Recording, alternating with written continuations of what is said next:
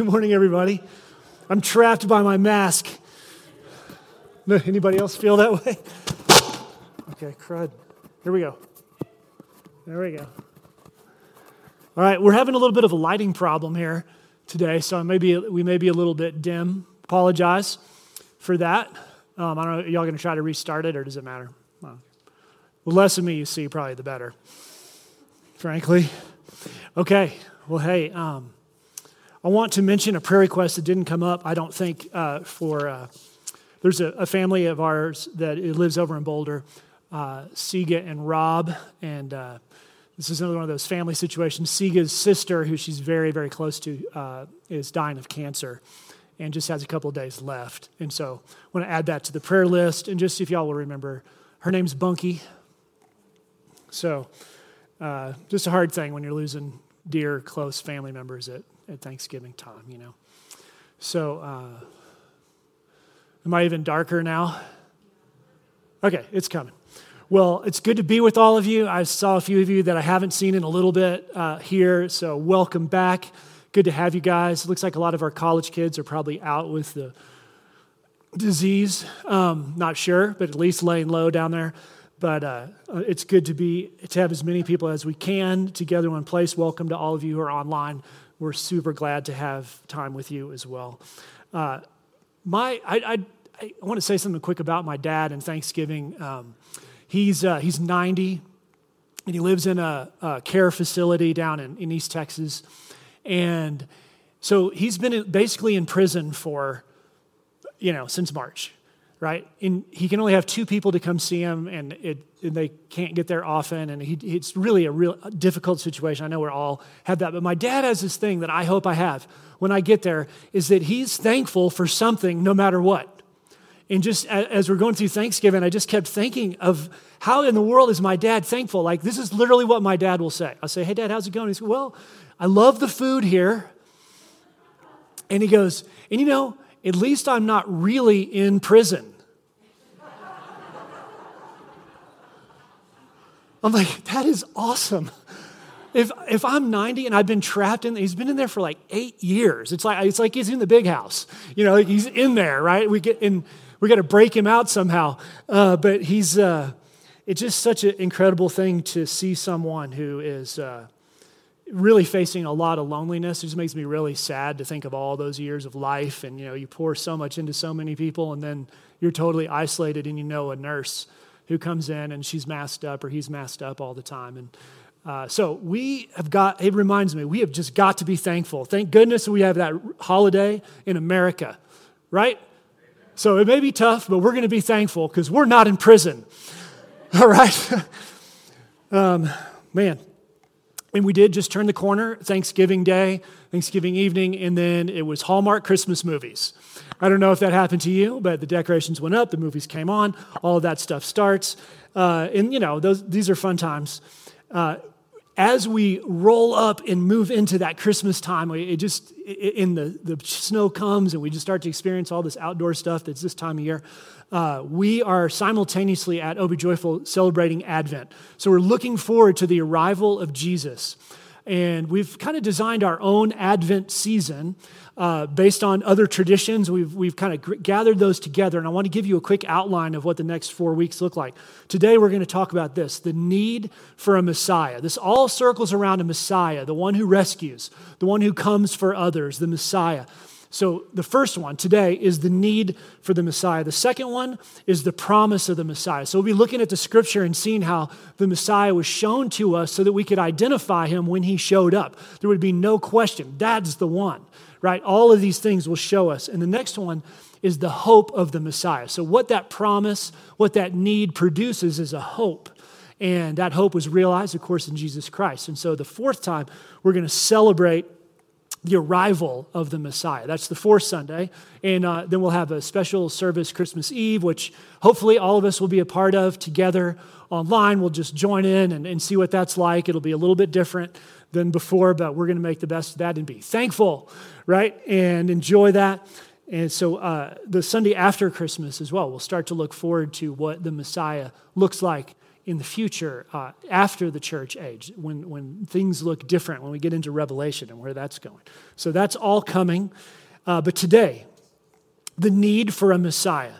So it would be wrong for me to say that the Messiah didn't come for us because we needed him. That is true. The Messiah, Jesus, came because we needed him, because our sin separated us from him. But what would be even more true, a more overarching, more permanent, the real reason, I guess I would say, that we need a Messiah is that God had an incredible desire to have relationship with us. It wasn't because of our need, it was because of his desire to have relationship with us that we need a Messiah. Do you see? I'm trying to show you the other side of the coin, which is a much more important, it's the whole coin. The problem that has to be overcome is this: the incredible offense and cost of our sin. That's the problem that has to be overcome in order for us to be in relationship with him, to experience what the Messiah brings, a reunited relationship with the God of the universe. So it's not as much about what we need as what God wants with us. Okay, now, it's going to be hard for me as an okay teacher to be able to get across to you how incredibly unfathomable it is about the things I'm going to talk to you about today. In fact, that very truth that I just shared. It is truly unbelievable that the God of the universe wants to come to us. We think it's all about our need for him, but it's because he wants to be with us so much that he would go to all of these lengths to reunite us with himself. And then at that point, not even make us do it, to still leave it open to us to make the decision by faith to step into relationship with him.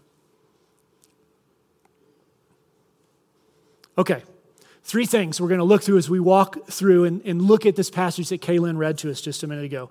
One is this: real righteousness. All right, you may have noticed the word righteousness crop up a few times in the passage she read from Romans. Second, his redemption, the redemption of Jesus, what that looks like. And then we're going to talk about our Redeemer himself. All right, so righteousness, redemption, and Redeemer. 3 big R words that are big Bible words as well. So, admittedly, as we get into this real righteousness section of what I want to say to you this morning, these are churchy words: righteousness, redemption, Redeemer.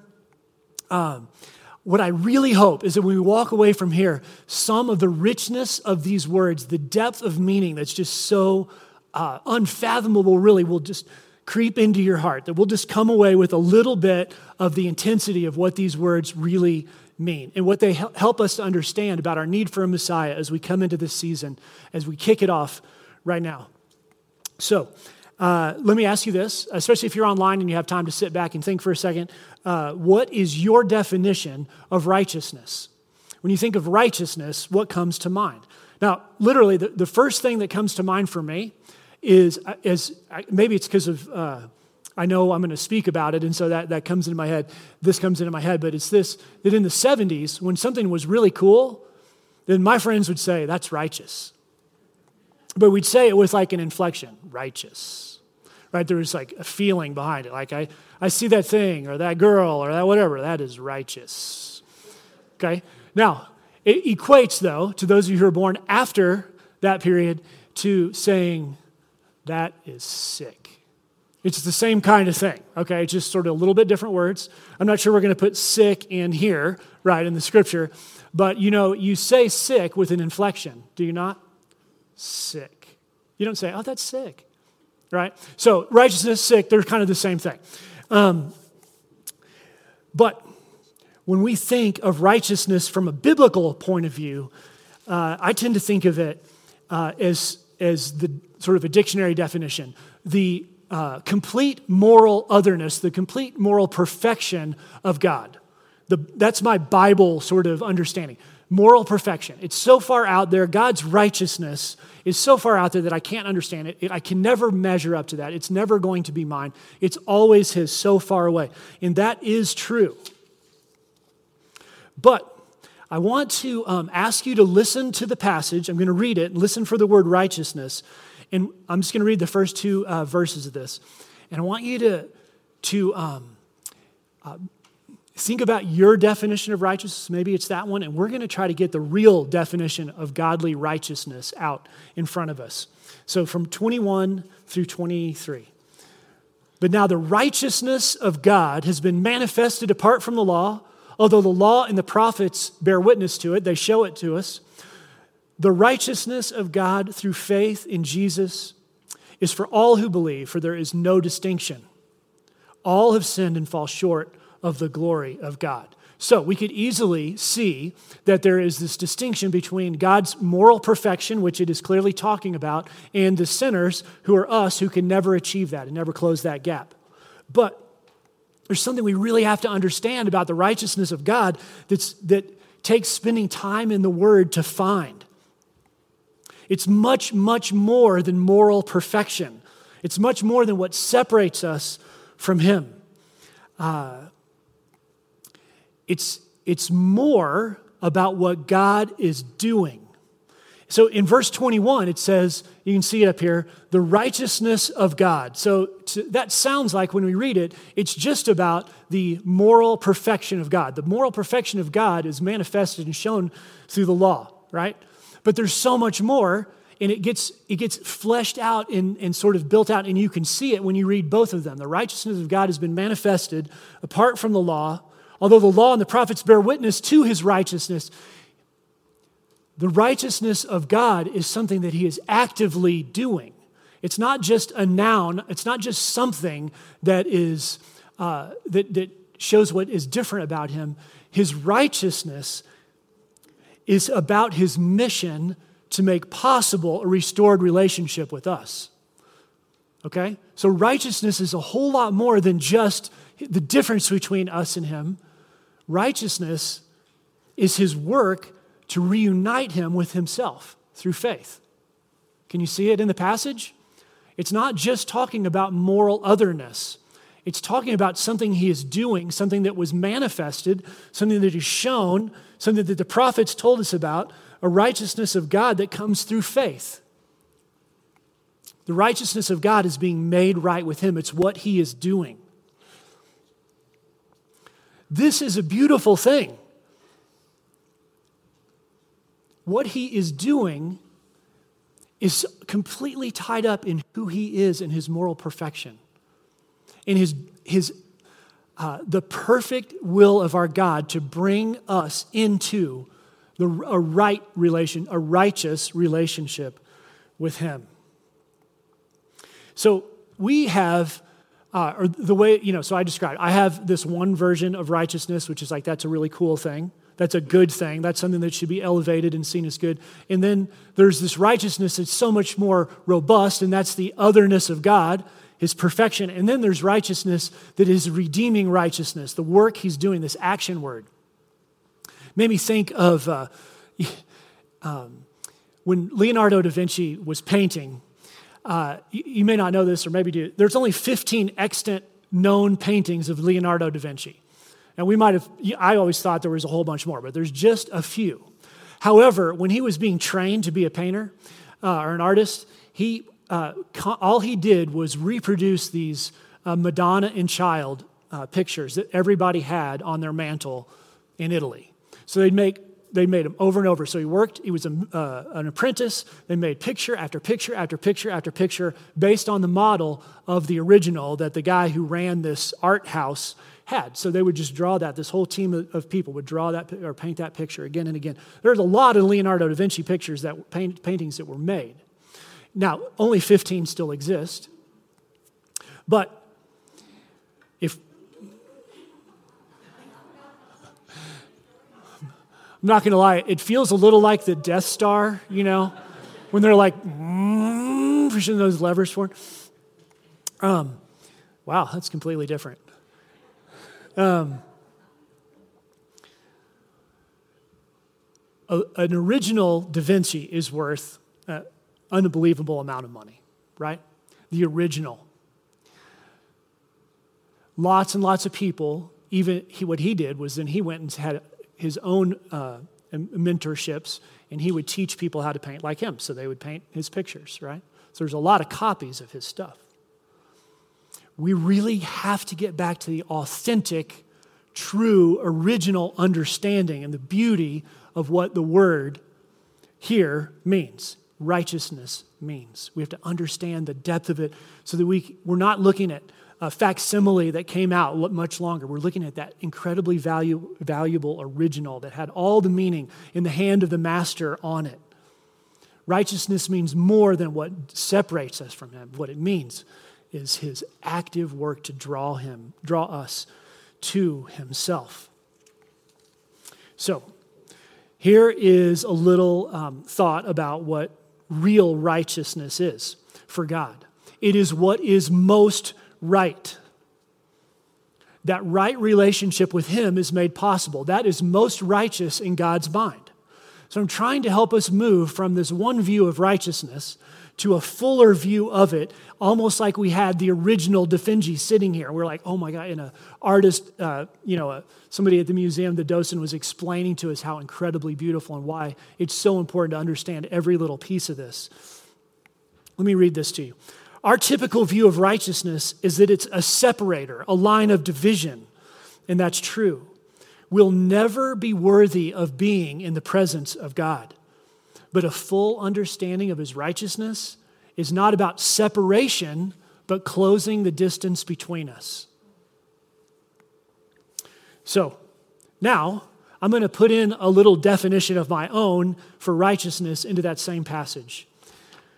But now the passionate work of God to bring us into right relationship with himself has been manifested apart from the law, although the law and the prophets bear witness to it. The restored relationship with God through faith in Jesus is for all who believe. So we have a bigger understanding of what it means to understand God's righteousness. He's closing this insurmountable gap.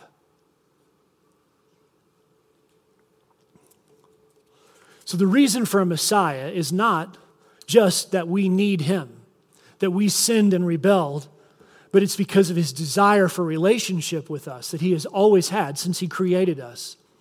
That's why we need his righteousness.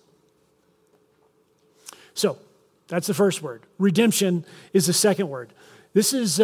Redemption is righteousness revealed, I think is probably the easiest way to say that. It's the thing that closes the gap between us. And what I want to do is say a word about this redemption that's really important, and I'm going to break it out for you just in a moment, but let me say this. It's a word that may, for some of you who studied theology a little bit, may make you stumble just a little bit. It's about the universality of his redemption.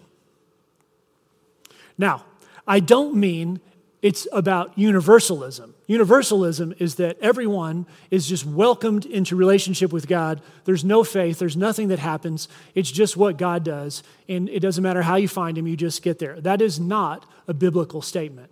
I'm not talking about universalism. I'm talking about the universal beauty, universal extent of what his redemption does. And this is super important stuff for us to understand, and hopefully the richness of the word will come to bear here. Here's the two ideas. His redemption is available to every single person. It is universally available. And second, all people are responsible for its horrible and unthinkable cost. Okay? These are the two aspects of the universal sense of the meaning of redemption. It extends to the opportunity for redemption, extends to everyone. The cost, the price that was paid was because of everyone. Okay, we all had a hand in it. And so I want to show you those really briefly. First, redemption is available to all. And again, Paul says this stuff. It's beautiful in this one passage.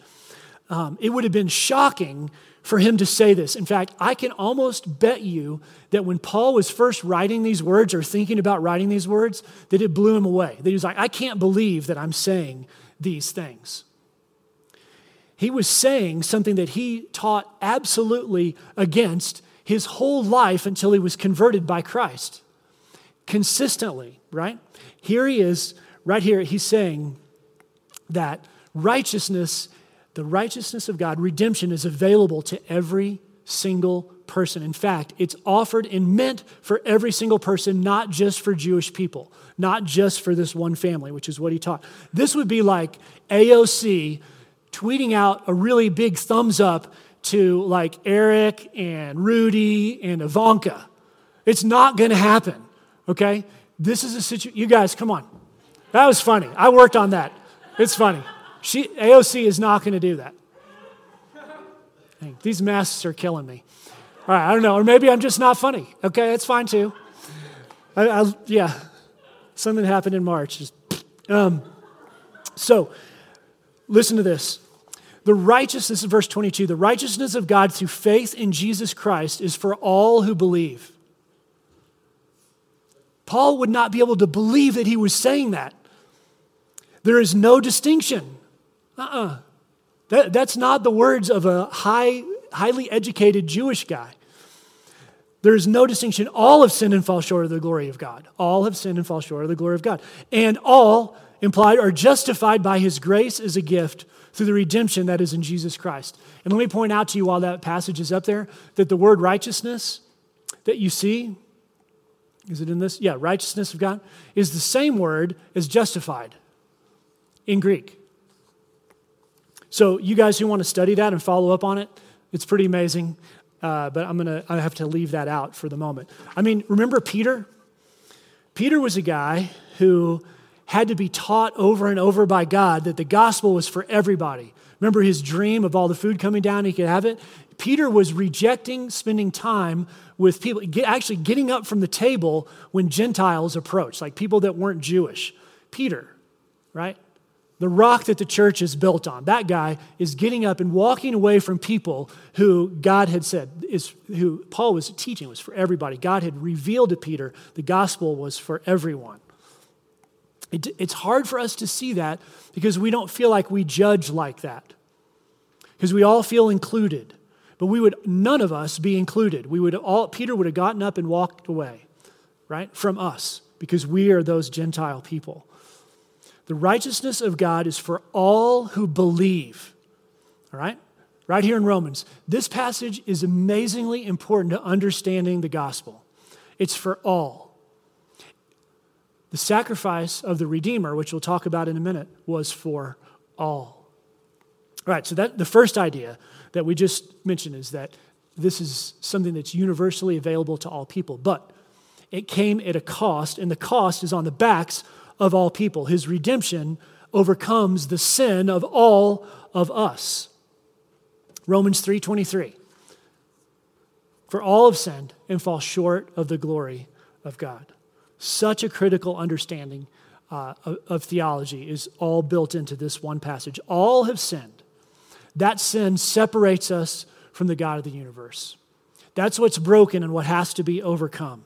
We don't like to talk about sin much. Sin is another one of those big, or smaller, but important Bible words. I'm like a kid, a rebellious kid who's like, I'm not going to get hurt if I run on the highway. And so I run out onto the highway with the car speeding by. My parents are on the side, and I happen to be in the lane, just between the lanes on the white line. And I hold up my middle finger to my family, and I say, you know what? I'm fine. Look, it all worked out. It's all good. In fact, look at my friends. They're doing the same thing. This is how we treat God. But then I see a Skittle, and I lean over to get it, and I get knocked out. Right? Come on, y'all. Good night. Is this on? Are y'all just... Okay. So, we just don't understand the magnitude of sin. We don't understand it.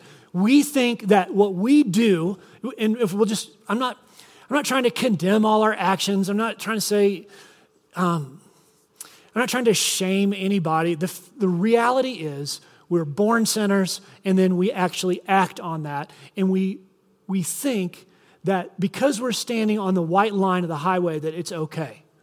Because other people are standing there too, that it's all going to be fine. We just don't understand the magnitude of sin. We just can't get it. I mean, hey, my friend's doing it and nothing's happening, right? It's my body. It's my decision. I'm not hurting anyone else. We all made this decision together. My friend group thinks it's okay. It must be all right. And this happens whether you're in middle school, high school, college, on up. It doesn't matter how old you are. We're all evaluating based on what's happening with other people. And we're saying, I'm just not quite that bad, right? We just think because we can't tell the consequences that everything's cool. And it's not. And we don't know how far across the line we've gone when we just simply cross the line a little bit. When we know. I mean, you have to, you probably know, I'm going to go back and just say, think of those first humans, right? Chapter 1 and 2 of Genesis. They didn't think it was a big deal, right? They had somebody they sort of trusted saying, hey, you know what? This is a good thing. You should check this out, right? Only one thing had God said you can't have. You can have everything else and do everything else here, but there's just this one thing. One thing. And what's the one thing they had to do? And I bet it tasted sweet for just a minute, right? And then I bet it was so freaking bitter. So bitter. And all of us probably of any age in here have experienced that at some level. We just don't actually know how bitter it was. And they didn't know how bitter what they did was. They didn't know the consequences. They didn't know that their personal private sin would have such an incredible consequence for all of us, for all time, that we would inherit that through our blood. They could have never understood the crushing pain that it would cause us or the pain that it would cause the Father and the Son and the Spirit because of what Jesus would have to do. So the bottom line is this around our redemption. We have to remember not to underestimate the sin that we commit or that we have inherited. And remember that what happens is that his redemption, the work that he does for us, is more costly than we could ever imagine because we could never get in touch with the actual cost. He goes to outrageous lengths to bring his righteousness to bear in redemption. Okay, so a little bit about righteousness, a little bit about redemption, and then a little bit about our Redeemer, the third big word. So,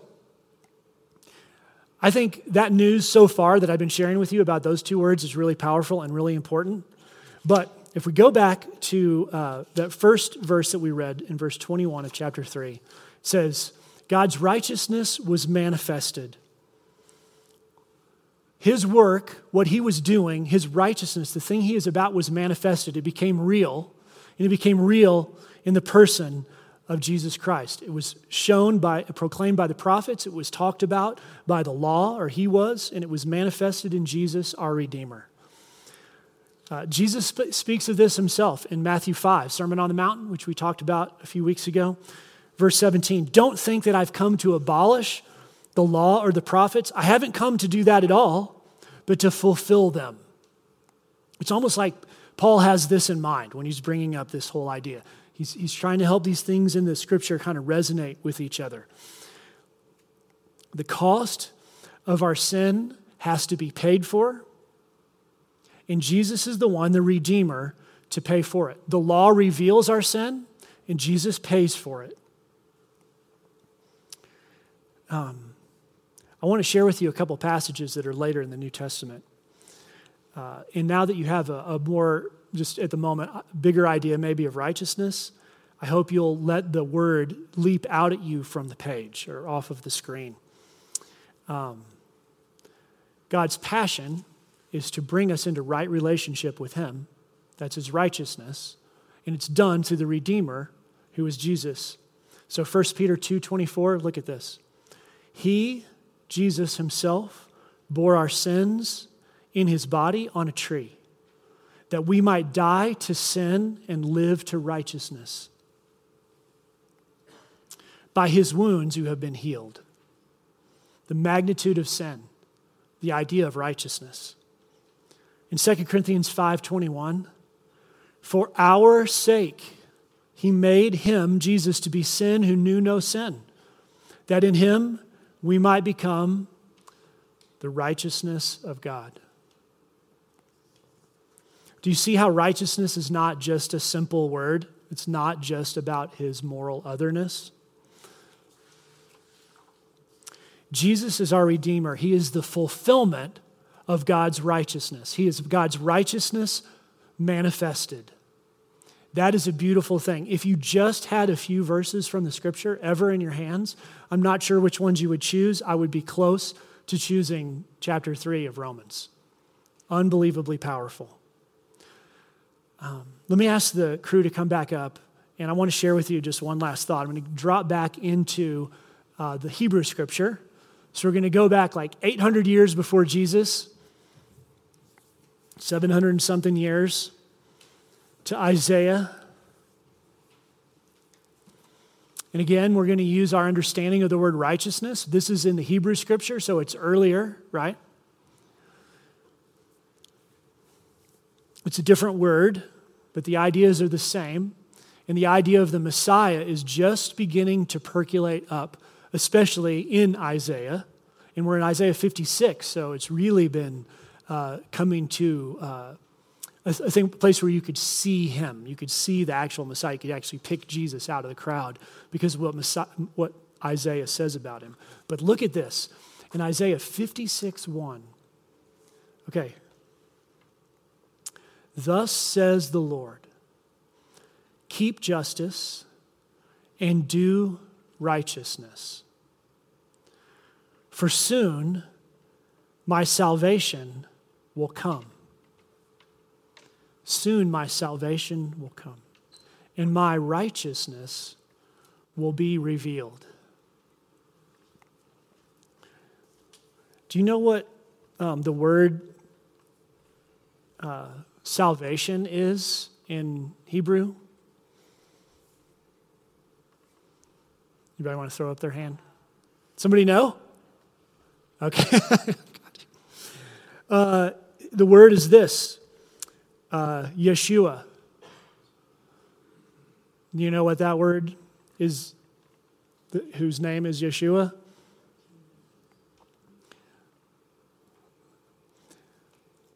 Keep justice, do righteousness.